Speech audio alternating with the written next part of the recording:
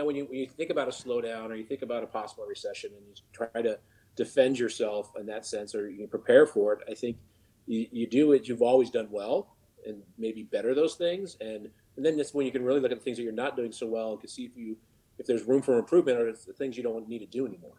Welcome to the Get Wired podcast, presented by CED Vero Beach. Join us as we make new connections, share our outlooks on business as well as life, and provide a new look at the wholesale electrical supply industry from the inside out. This is the Get Wired podcast. Here's your host, Mike Burkhardt. Ladies and gentlemen, we've got an amazing episode today with another part of our Dan Byers series. So today, we are talking about an economic slowdown or recession, but we don't have a crystal ball. I want to be very clear about this. We see it on the news. Everyone's talking about how there could be an economic slowdown or there could be a recession next year, 2020. It's an election year. There's a lot going on in the world right now. But guess what? There's always a lot going on in the world. So I don't want this to be a doom and gloom episode.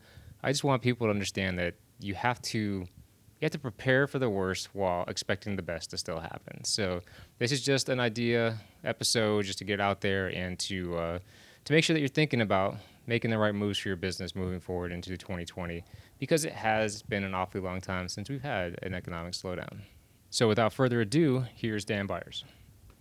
So let's kick it off, I guess. Yeah, welcome back, Dan. Thanks for coming back to the Get Wired podcast. Appreciate you being back on for another episode. In a new back on. It's a lot of fun. New location this time. I don't know if you ever recorded from this place. I have not recorded from the Goleta location yet. No, this is my first time. So. Live from Goleta. Yeah, I like it. And we're gonna. Yeah, it's a fun little space out here. We have a good little clientele base, and we're building it. And it's just a great place to come out and do some good meetings and not be in the hectic day of the Santa Barbara lifestyle, but be a little bit more relaxed out here. So. I hear you. Benefits. That's why I love that our conference room / break room / podcast studio is upstairs, and it's just kind of like disconnected a little bit and insulated. There's no phones. I thought about getting like the live feed of the cameras on the TV, but even that would be like, ooh, they're getting run over at the counter. I should go down and help. But I think it's nice to have a nice space where you can kind of just relax and detach. Exactly. Yeah. Yeah, that's what works for us in Goleta, because again, we're not in the downtown location, so our contractors also feel like they're not being pulled. Right.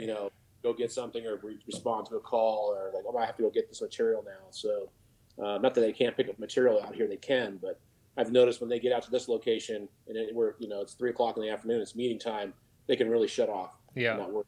So, a little more relaxed atmosphere. A little more relaxed. So it's good. Well, today's topic, I think, is a good one. You'd mentioned you just got back from a division meeting where you guys were already talking about, preparing for maybe not a recession, but like an economic slowdown, certainly like a market turnaround. And that's something that's been on my mind for a while. We are grossly overdue for one. I've been doing some research on it this morning. The average recession happens every 7 or 8 years in the United States. The last one started December 2007. And actually ended June of 2009, which I think a lot of people will find surprising, that it was officially over in June 2009. I'd say some people would say it still hasn't recovered 100%. Yeah. So from your research, what do they actually? What's the qualification for a recession, and what's the qualification for coming out of a recession? I know there's some benchmarks. That's one thing that I didn't specifically research that, and I probably should have. I might actually Add that in later. Yeah, I'll have a great answer for you later. Well, you see, Dan, what happens is... I know it definitely has something to do with our GDP. Yes. Percentage in regards to unemployment and, goods being offered and goods being sold. So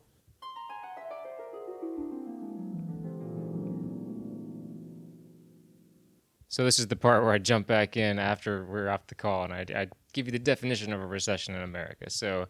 it is a period of temporary economic decline during which trade and industrial activity are reduced, generally identified by a fall in GDP, gross domestic product, in 2 successive quarters.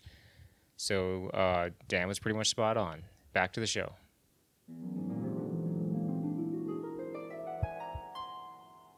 Well, so what is interesting, and this came up at one of our I can't remember where exactly I heard this, but maybe it was a division meeting, but not only like new house starts, everybody looks at that and new permits pulled and all that. But one interesting indicator is the unemployment rate bottoms out right before a recession. So, and that's where we are. We're at like an all-time low 3.6% unemployment rate.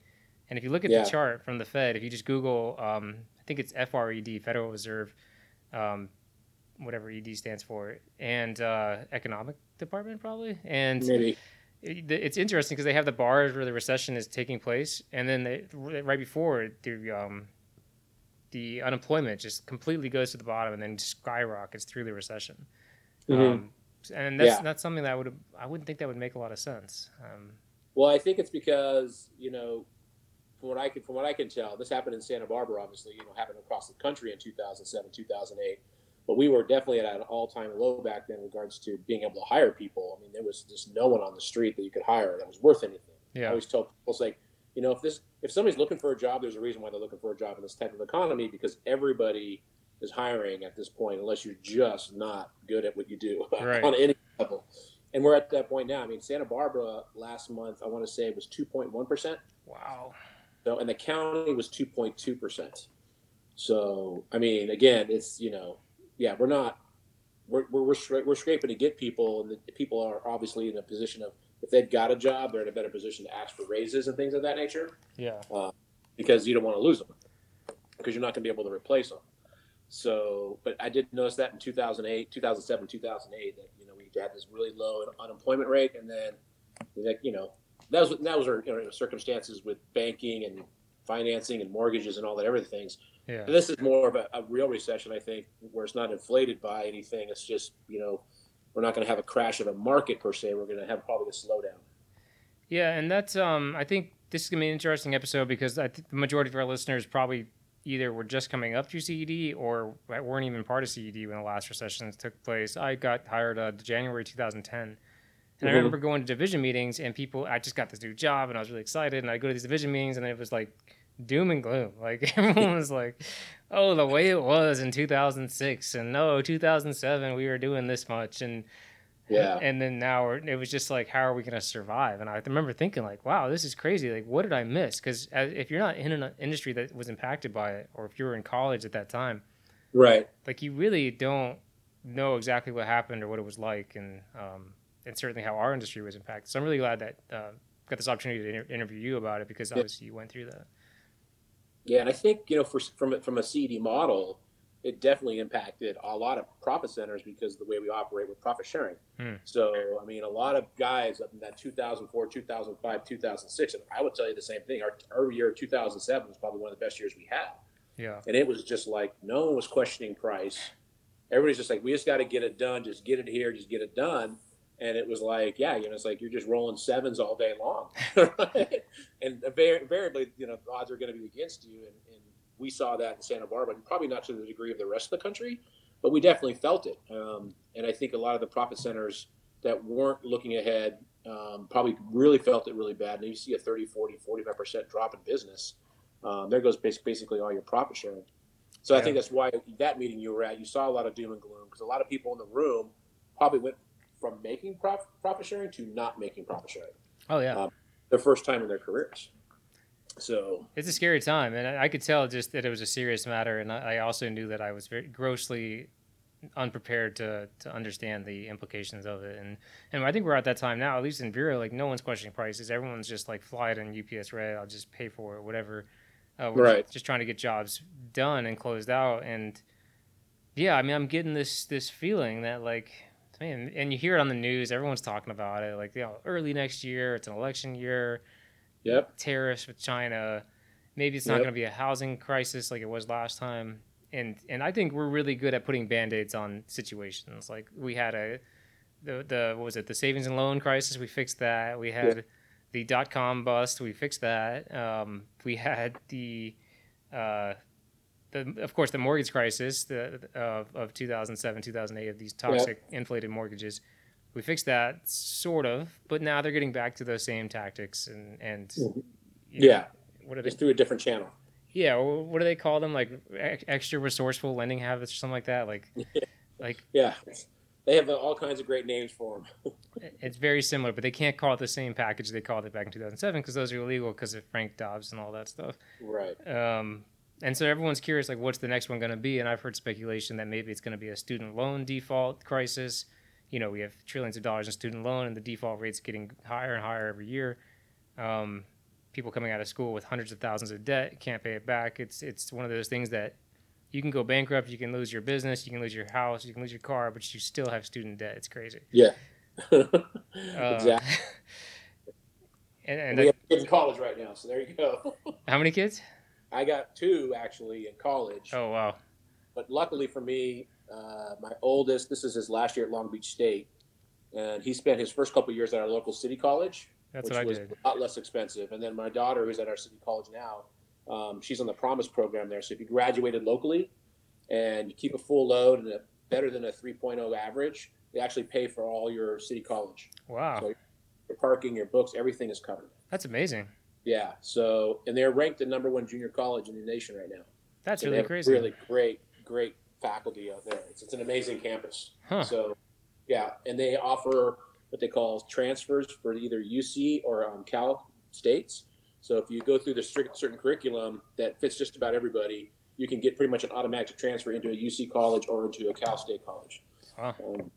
So they accept those guys all the time. That's how my son got into Long Beach, was because he came out of the city college with his AA, and it was accepted at 3 locations, and Long Beach was the one he wanted to go to for his major. So That's amazing.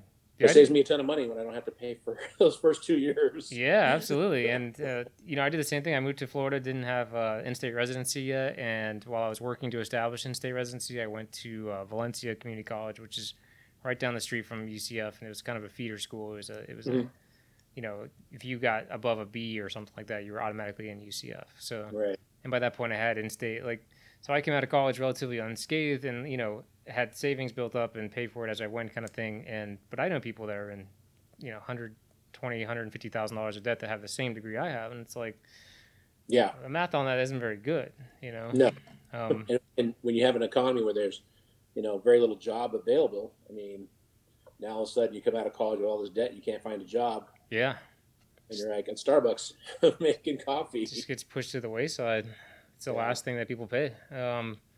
But so let's talk about your experience in 2000. Let's start in 2006, 2007.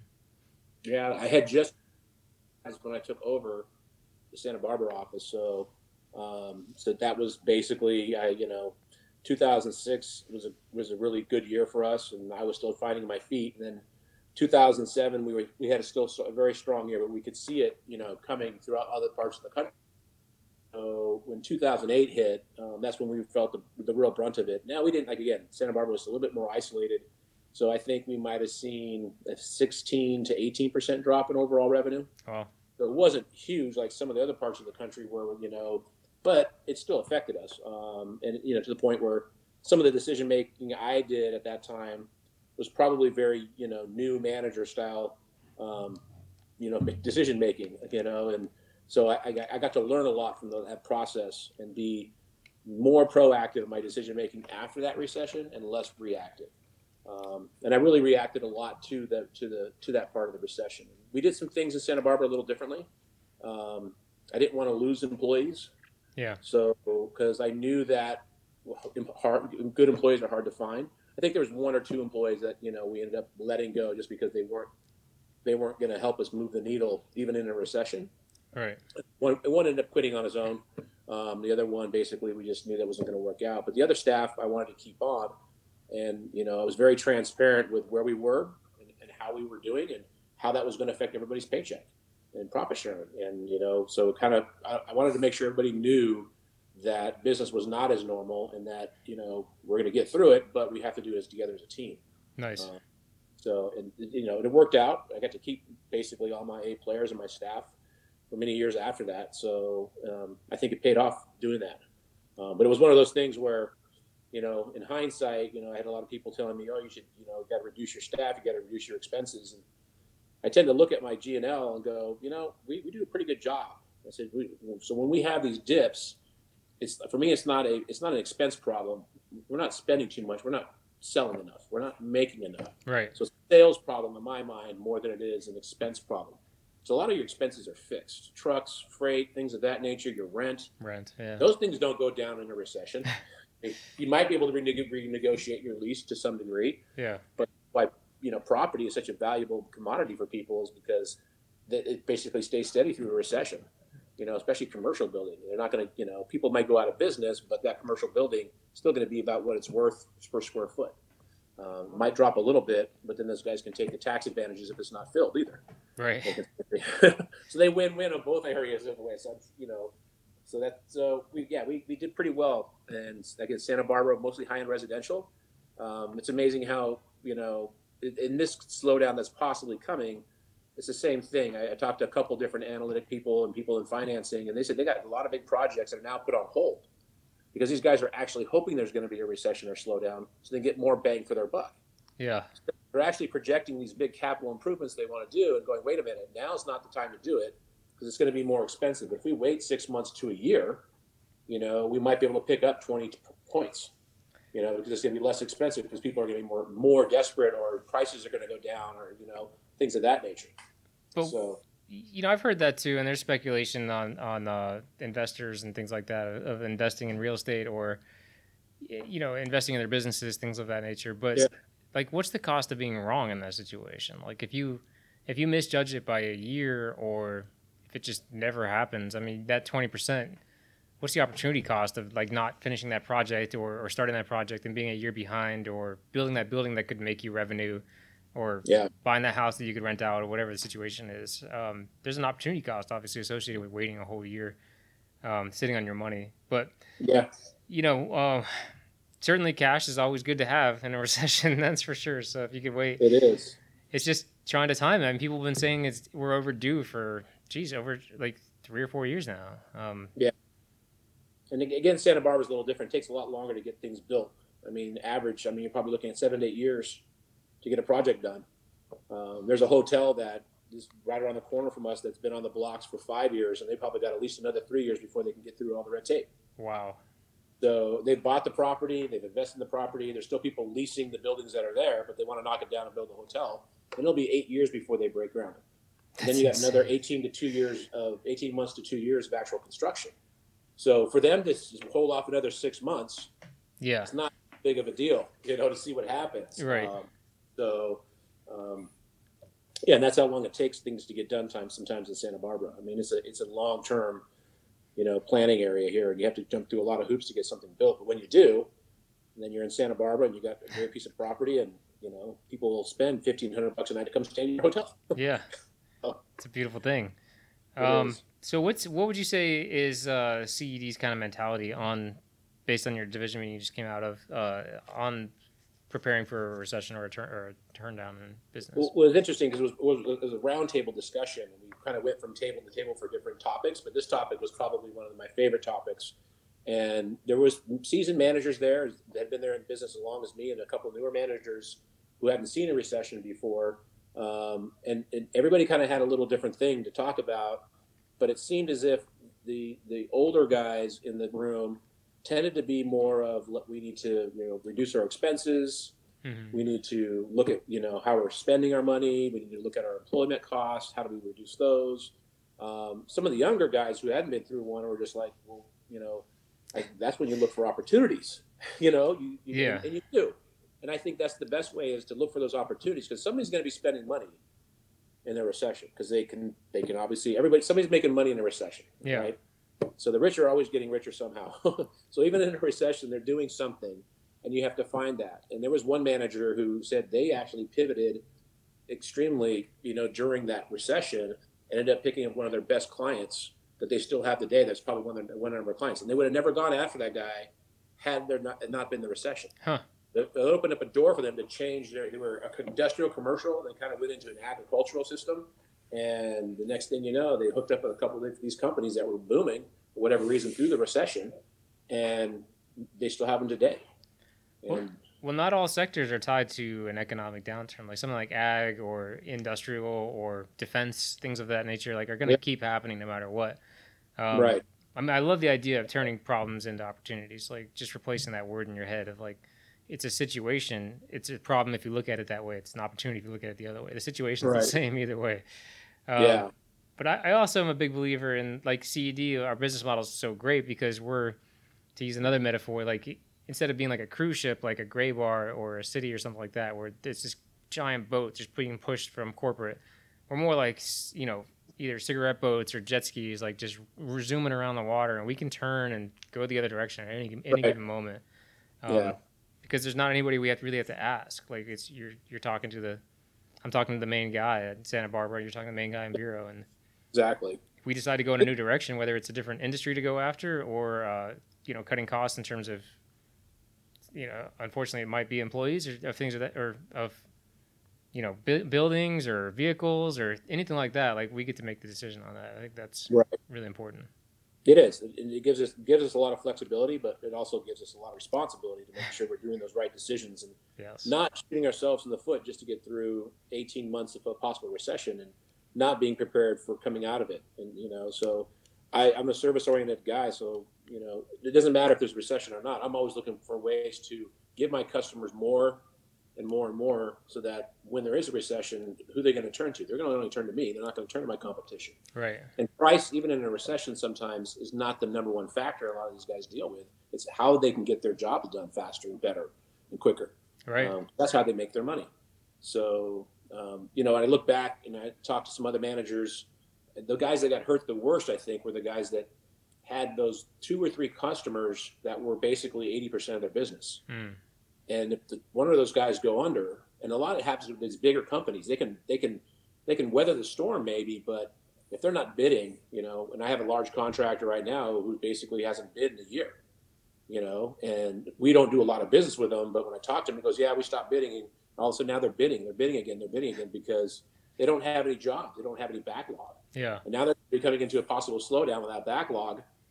You know, whoever's servicing that guy, you know, getting the lion's share of his business is probably going to see a huge dip in his business. Yeah. So I'm not sure if you heard, it was right near Prime Day where FedEx actually fired Amazon. Yeah, I saw that. Yeah. So, I mean, that's $1 billion a year contract. But, you know, from FedEx's point, it only represents about 1% of their overall revenue. And they figured better to do it now before Amazon becomes 10% of their revenue. Because right now, Amazon's probably 15% of what UPS does in a year. Yeah. So if UPS loses that, that's a huge marker for them to fill. Where FedEx is like, you know, we're not going to go down that road because you're going to become a competition in 2 or 3 years, and we want to help you beat our competition in 3 years. So we're going to get out now and make money servicing smaller, you know, people that we can make more margin on. It was also, very, very low margin from what I understood. Very might have been $1 billion, but they probably made, you know, 990 million or something. Like, you know, that went back to paying the expenses to do that, because we just had my very first Prime delivery here today at CED. The guy pulled up in a Prime, you know, oh, really? The high top, you know, Dodge or Mercedes or whatever, just like a FedEx, but wrapped in Prime. And the guy jumped out wearing an Amazon shirt, but you know, they're independent contractors, and right. It's definitely going to change the landscape of that as well. But I think that's a smart move to look at your clientele and say, who's profitable? Who do I really want to go into this with? And it's something I heard a long time ago. I don't remember who said it, but it's like, find customers and employees and vendors that you want to get in trouble with. And I was like, what do you mean? And he's like, when things go wrong and you get in trouble, like, who do you want to be surrounded by? Are they like good people that are there for the right reasons, or customers that are, quite frankly, a pain in the ass even when the economy's going well? Do you really want to deal with them when things aren't going well? Right. Even if you do make some money on them now, or do you want to deal with people that are like good? You can tell they're good people. They're trying to do things for the right reasons. They let you make money. You know, you're partners in their business. You're not just some supplier off the street. And that always stuck with me. Like, find people you want to get in trouble with. And yeah, I mean, the other thing too, I remember it was probably my first year.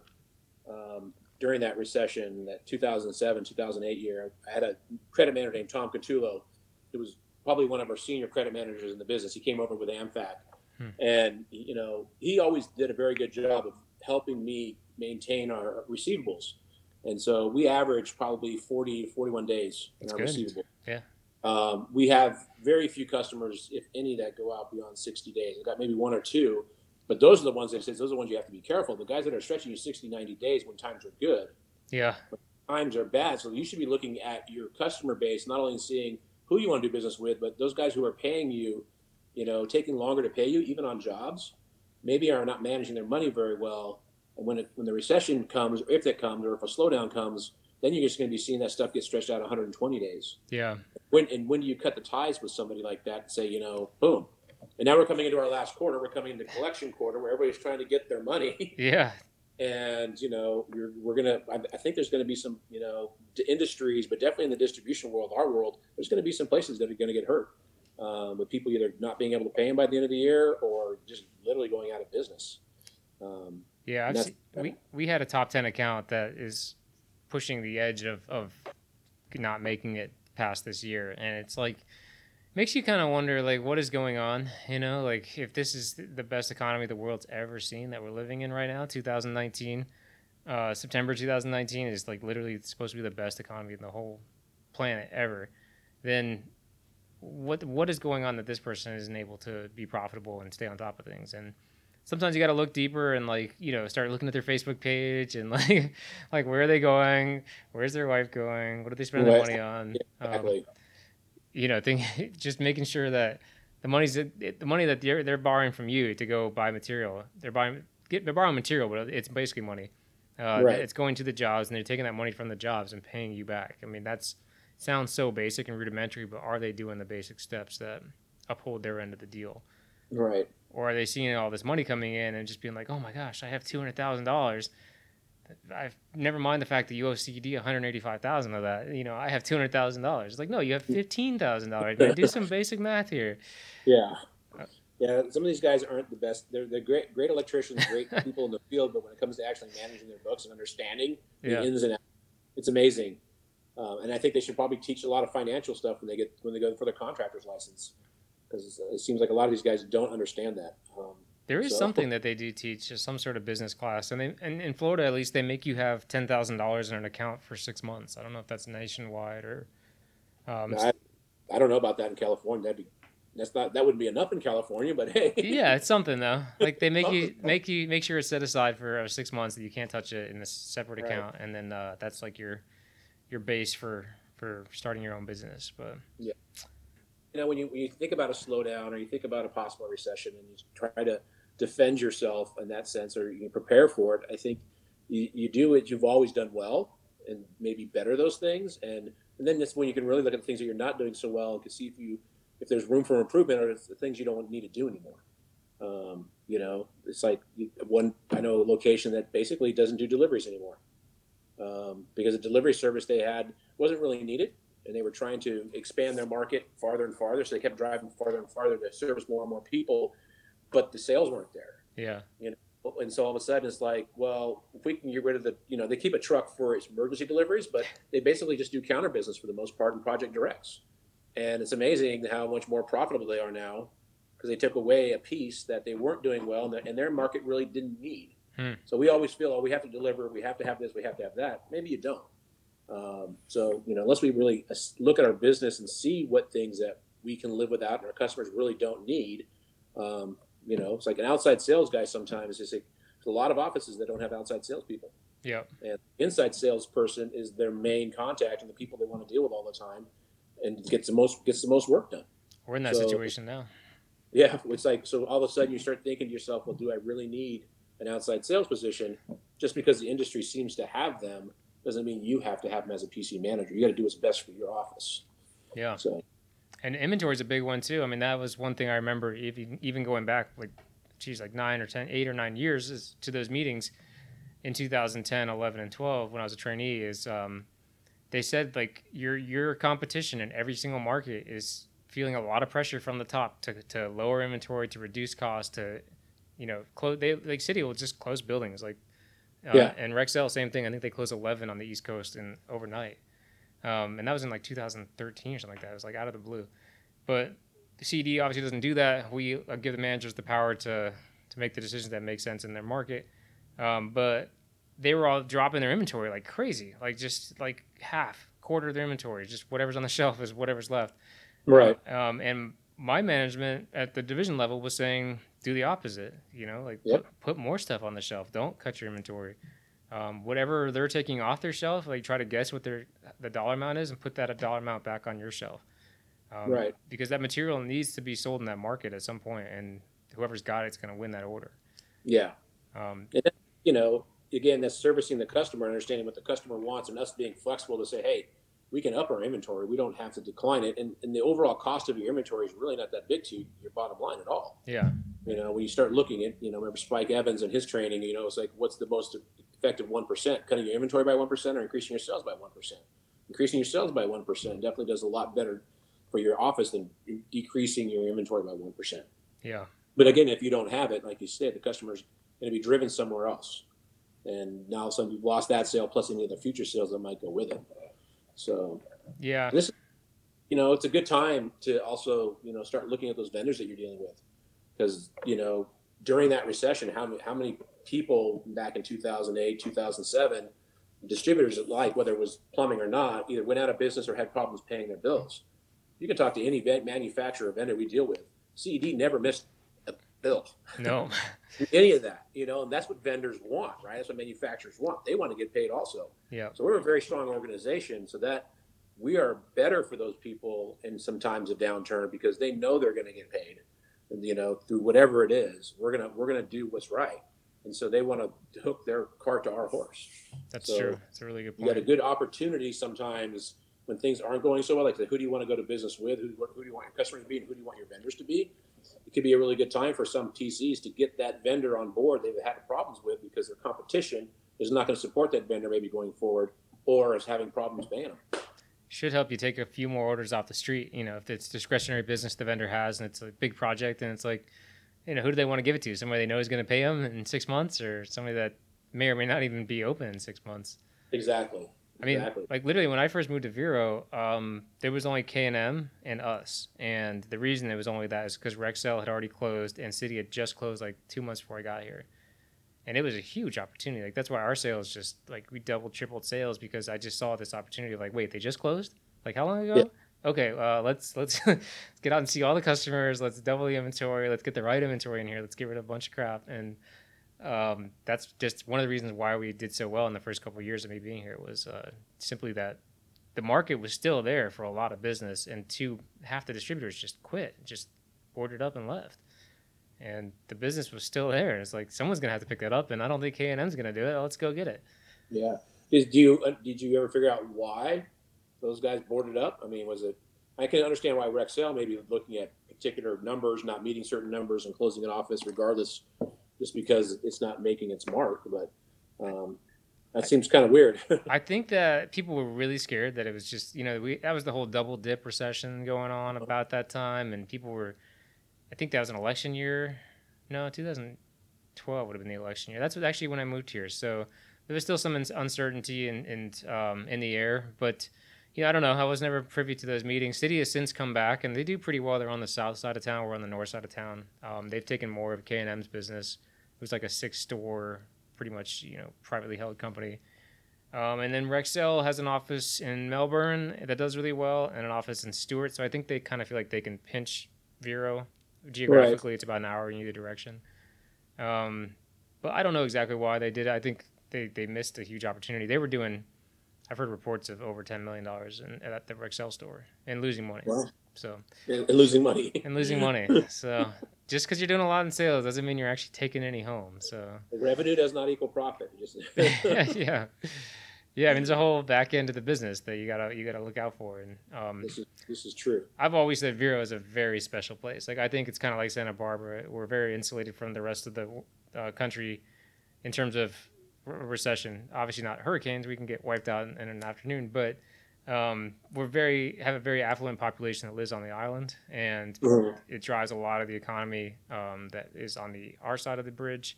And then we also have these huge pockets of industry mixed with wide open land. So, like, real estate's pretty cheap here in comparison to, like, South Florida. A lot of people, when they move here, are coming to Vero, coming to Port St. Lucie, coming to Fort Pierce, Sebastian.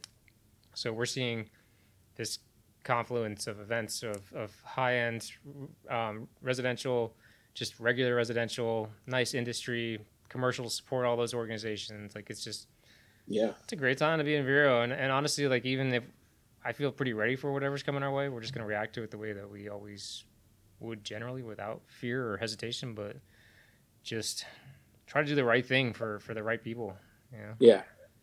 Like I said, it doesn't really change your strategy too much. At least it hasn't mine so far. Like I said, I'm looking at doing more for my customers, not less at this point, just so I can really lock up. And it's just simple things. It's like making sure there's water in the lobby. Yeah. It's just like you said, you guys have barbecues on Fridays, whatever. Simple things like that goes a long ways. Every Friday, yeah. And those tend to be the things that people will cut out very quickly, because look at the cost involved with that. Every Friday having a barbecue, it's $150. So we can save $600 a month if we cut out those barbecues, and then all of a sudden you just cut out a bunch of customers too. And that was one place they could go once a week and maybe get a free meal, and pick up some parts. So. Donuts get rid of the donuts. Don't bring donuts anymore. Don't do this anymore. It's like there's difference between scaling back and being scared. Well, I think it seems like a lot of money until you do the math, right? If it's $100, it really averages about $100, and vendors support half of that through our vendor of the month program. Right.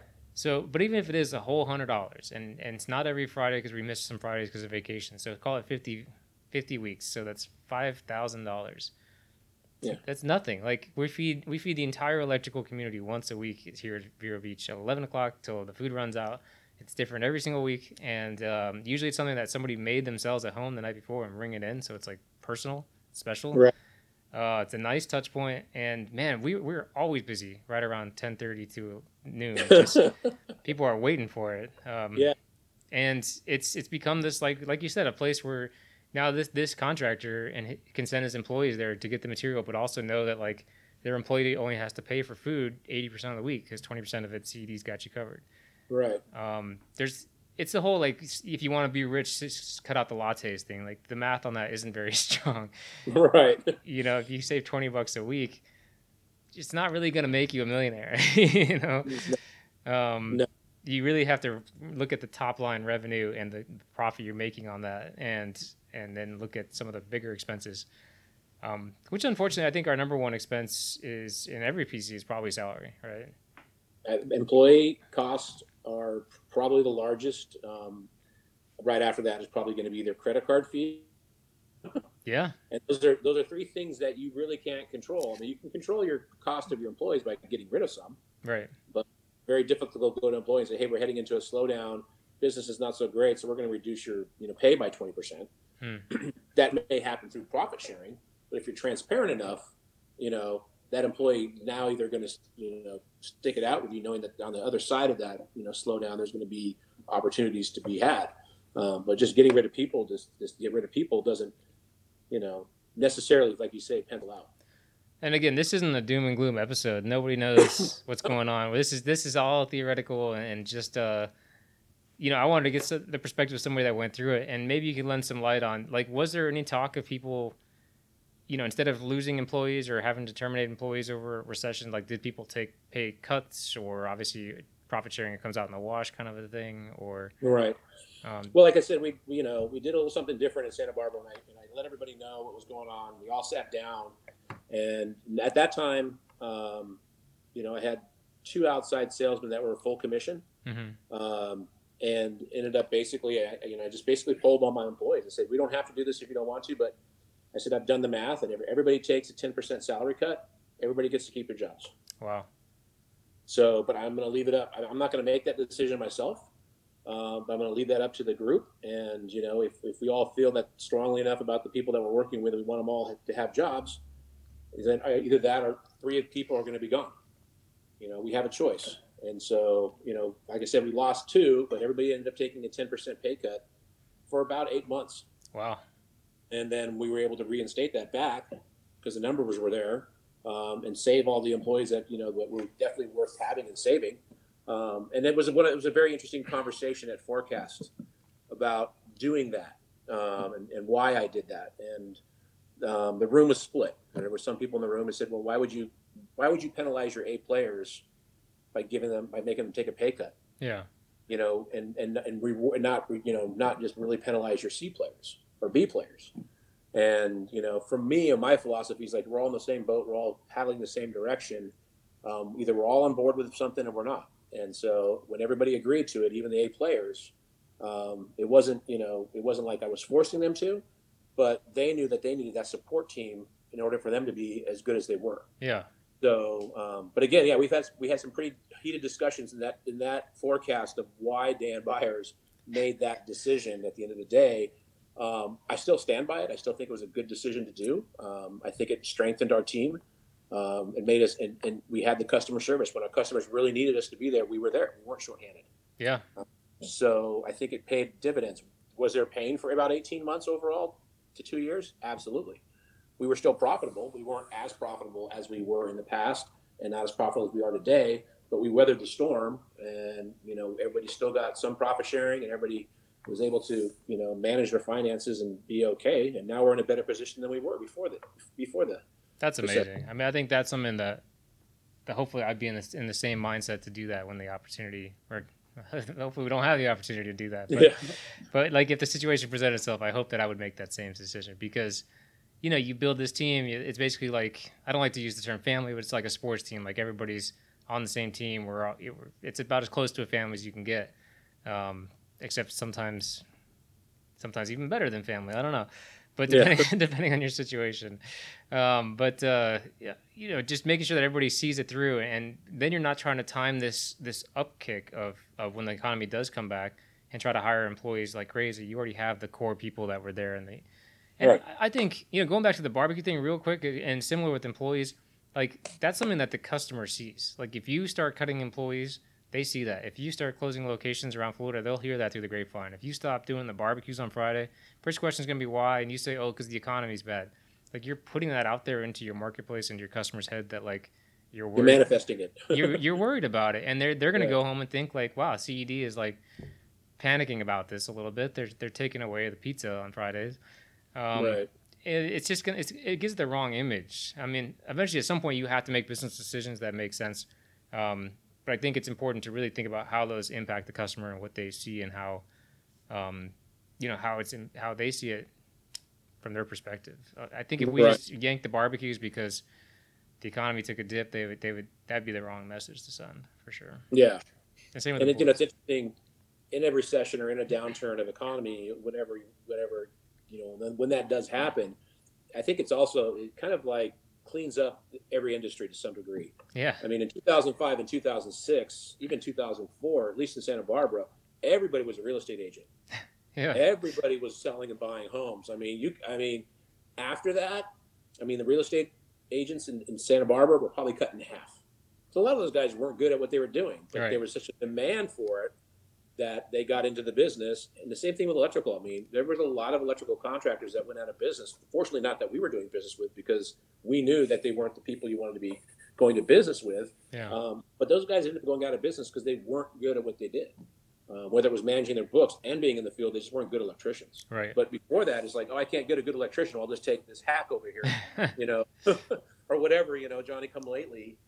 And that's how those guys survived for many years. Was everybody else, all the good electricians were busy, so the mediocre ones to bad ones could get jobs, and then the good guys would just clean their stuff up a year later. Right. Basically. And they're underbidding in the good guys and stuff. It just devalues the whole industry. Exactly. So we're if this downturn happens, I think we'll be in a position to see those bad customers, or in every industry, kind of fall away, and leaving the cream of the crop or the better guys that you obviously want to do business with. Yeah. So again, it's another opportunity for a PC manager to look at his books and look at his clientele and look what's out there. Say, who's going to be able to survive this, and who do I want to support to survive this? That's a really good point. It's a really good point. Yeah, there's always a good opportunity in bad times or good times. There's always an opportunity to service the customer and strengthen your relationship. Well, and I don't know the exact number off the top of my head, but it's a very surprising amount of people became millionaires either during or as a direct result of the last recession. So, there's definitely opportunity to be had. There's market share to be gained. There's customers to pick up. There's whole new industries that get created because of it.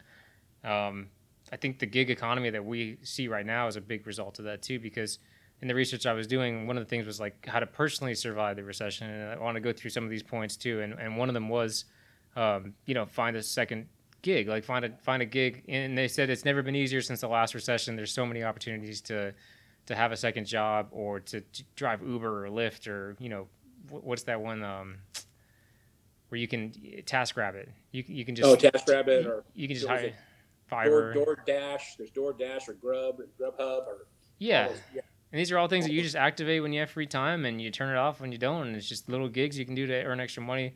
Some of the other things, these are personal things that you can do in your personal life, just for people listening to kind of get ready for or start to be a better survivor of the economy and downturning. And that's pay down debt is a big one. So while the economy is doing well, make sure you're focusing on the things that charge you the most interest and that have the highest amounts you're paying every month. Pay those down, increase your monthly cash flow. And savings, and that's the second one, is boost your emergency savings. So you should have 6 months of all living expenses saved up in an account that you don't touch. So 6 months of rent, 6 months of car payments, 6 months of fuel, food. Don't forget about food. Just 6 months and just stash that away somewhere. And you should do that before you start investing in other things, theoretically.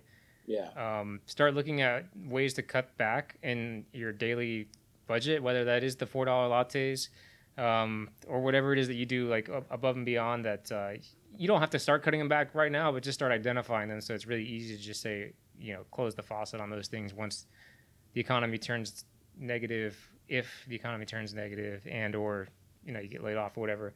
And the last thing I think is really the most valuable is boost your value to your employer. So don't try to do that when the economy is you turn on CNBC and they're saying the recession is here and the sky is falling, and you start being like, hey boss, what can I do to help out? Yeah. Like, this is the time. Yeah. It's like we all know in this business as managers, like the month of January and February are just like, you get the most work. Everybody shows up on time. They look proper. They're as helpful as they can be. And it's because profit sharing comes out in early March, and it's the same thing in this situation. Like, if everyone's starting to feel the pressure that the economy's crashing and we may have to terminate positions, that's not the time to try to boost your value to your employer. It's try to do it all the time. Try to do it, now when things are going well. Like, ask your boss, what can I do to help? What can I take off your plate? Hey boss, I thought about this initiative or this project or this idea. Like, just find ways that add value to the company overall, but also make your boss's job a little easier. Yeah. Yeah, I like that.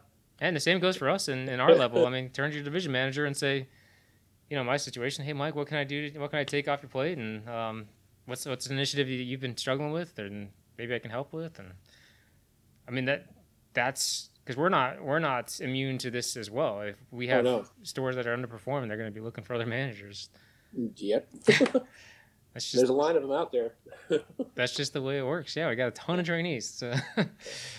Well, it was interesting going back to that division meeting. We hadn't had a division meeting because we hadn't had a division in a while because of our situation out here.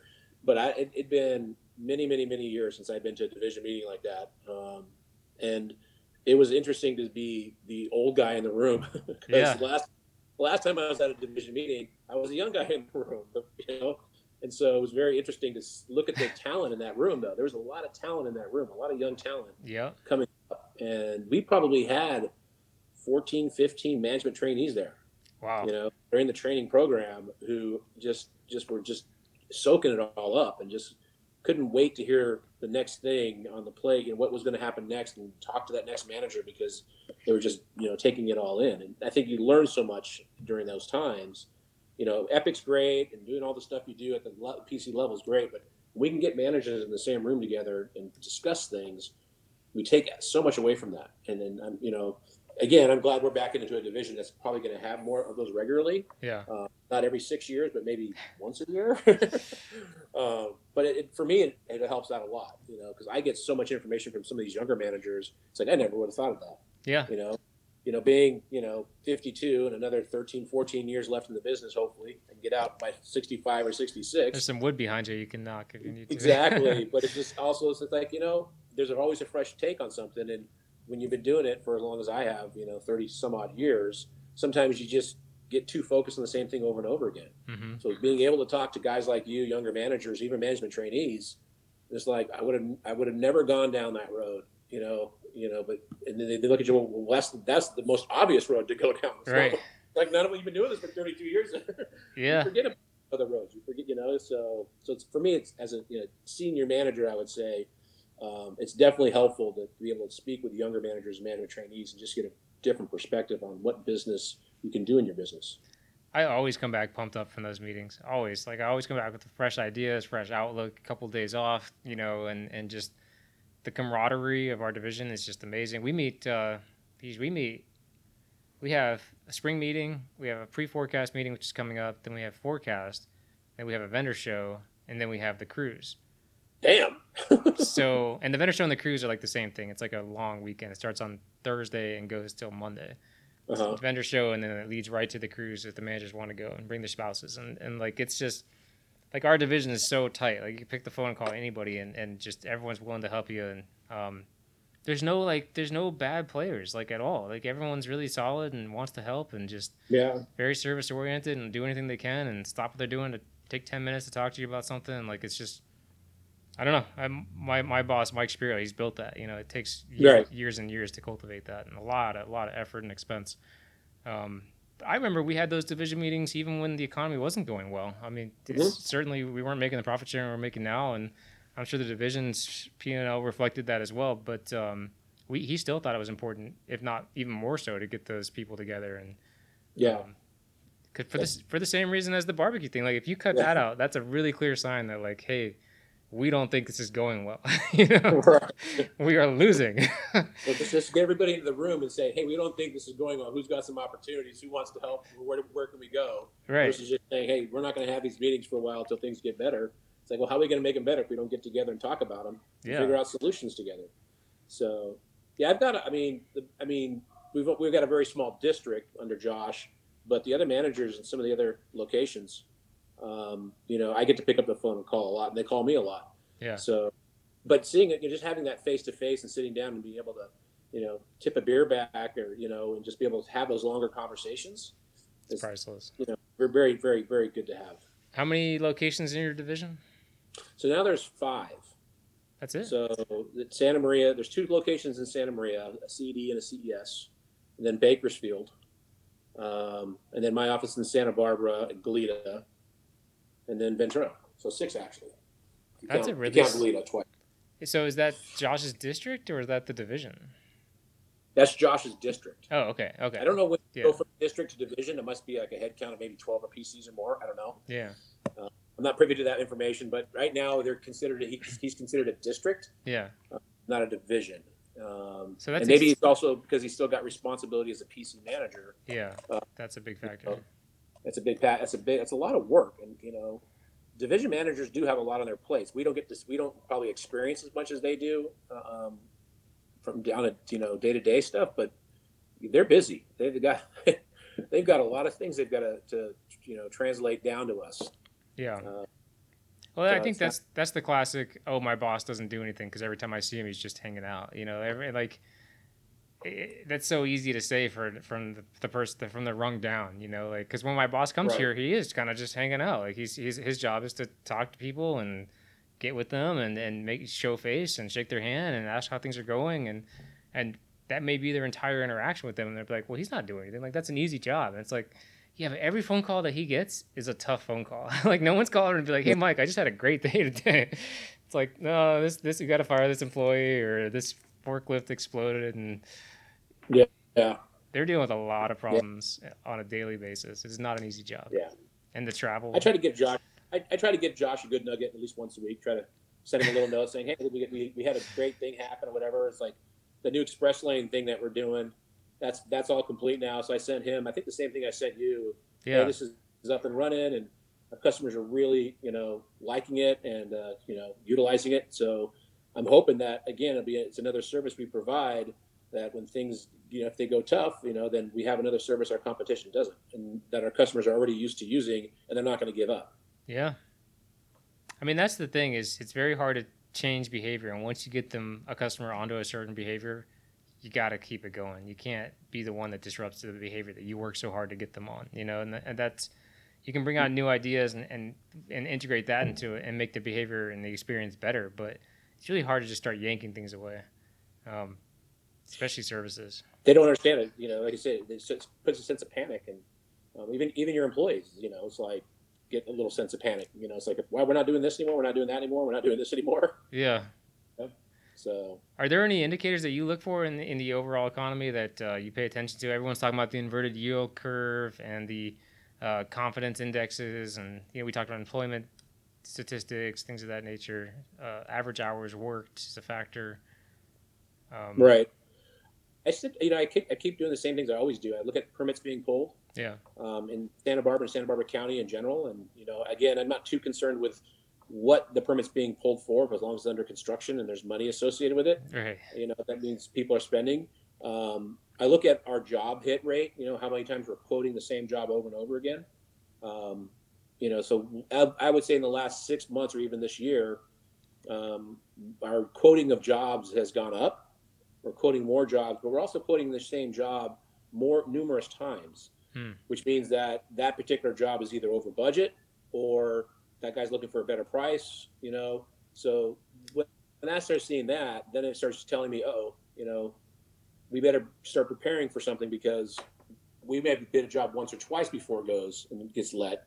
And now we're bidding it 3 or 4 times or 5 times before somebody actually lands it, or it's getting VE'd several times. So people, who are spending their money, still looking for a good bargain, but I think are also a little bit, not scared, but just a little bit more cautious. And so aren't willing to jump in right away. And so we've got a backlog that's a nice big backlog, but it's been there longer than it should have. So I know people are sitting on projects waiting to see what happens. Whether it's a downturn or not, they just want to feel more comfortable, starting that big project than they are right now. Anything you would have done differently looking back at your experience going through the previous recession? I probably would have bought more property. Literally, probably would have borrowed, begged. Yeah. Took my parents, take my parents' house, whatever. I probably, now looking in hindsight. Yeah. I mean, I bought our house, before the recession hit, 2008. I bought it in '99. We got a great deal on it, but at that point, I'm looking around going, I should have figured out a way to invest in real estate or property in the Santa Barbara area, because it has gone nothing but up since then. Yeah, obviously, and crazy amounts too. Yeah, and even I know people who didn't even have money were figuring out ways to get property, and I don't. For me, it's just like I got 2 of my friends who basically at the age of 50 are retired because they figured out a way to get properties during the recession. Well, wasn't that part of the reason there was a recession, was people were getting properties that didn't have money?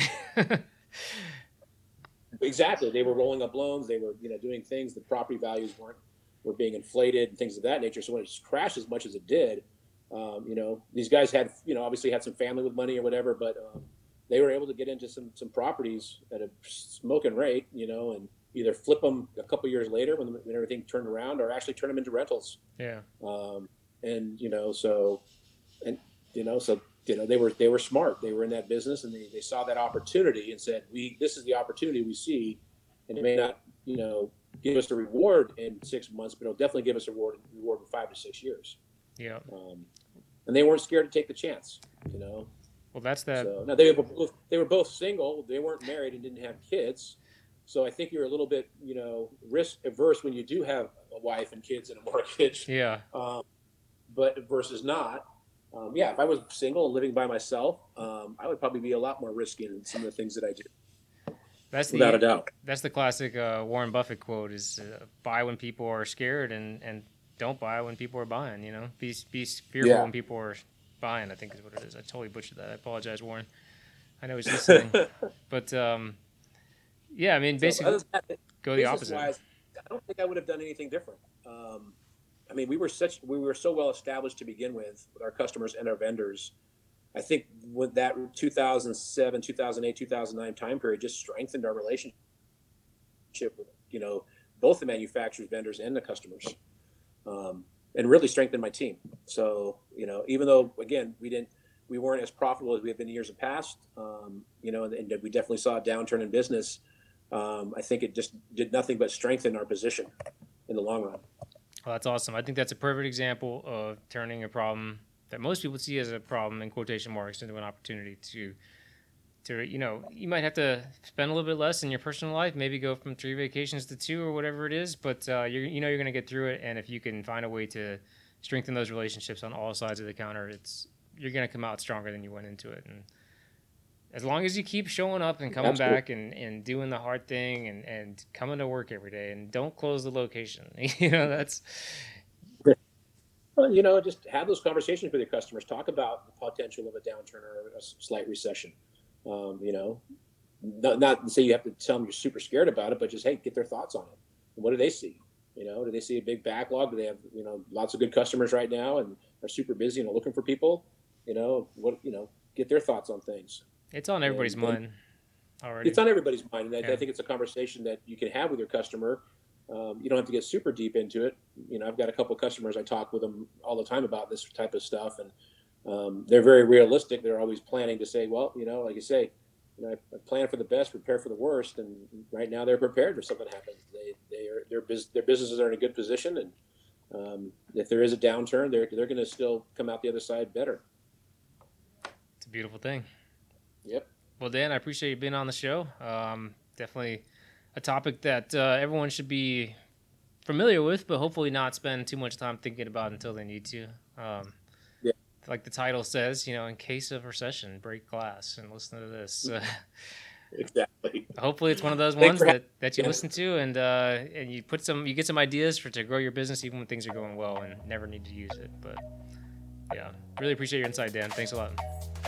Thanks, Mike. Appreciate it. Talk to you later. Bye.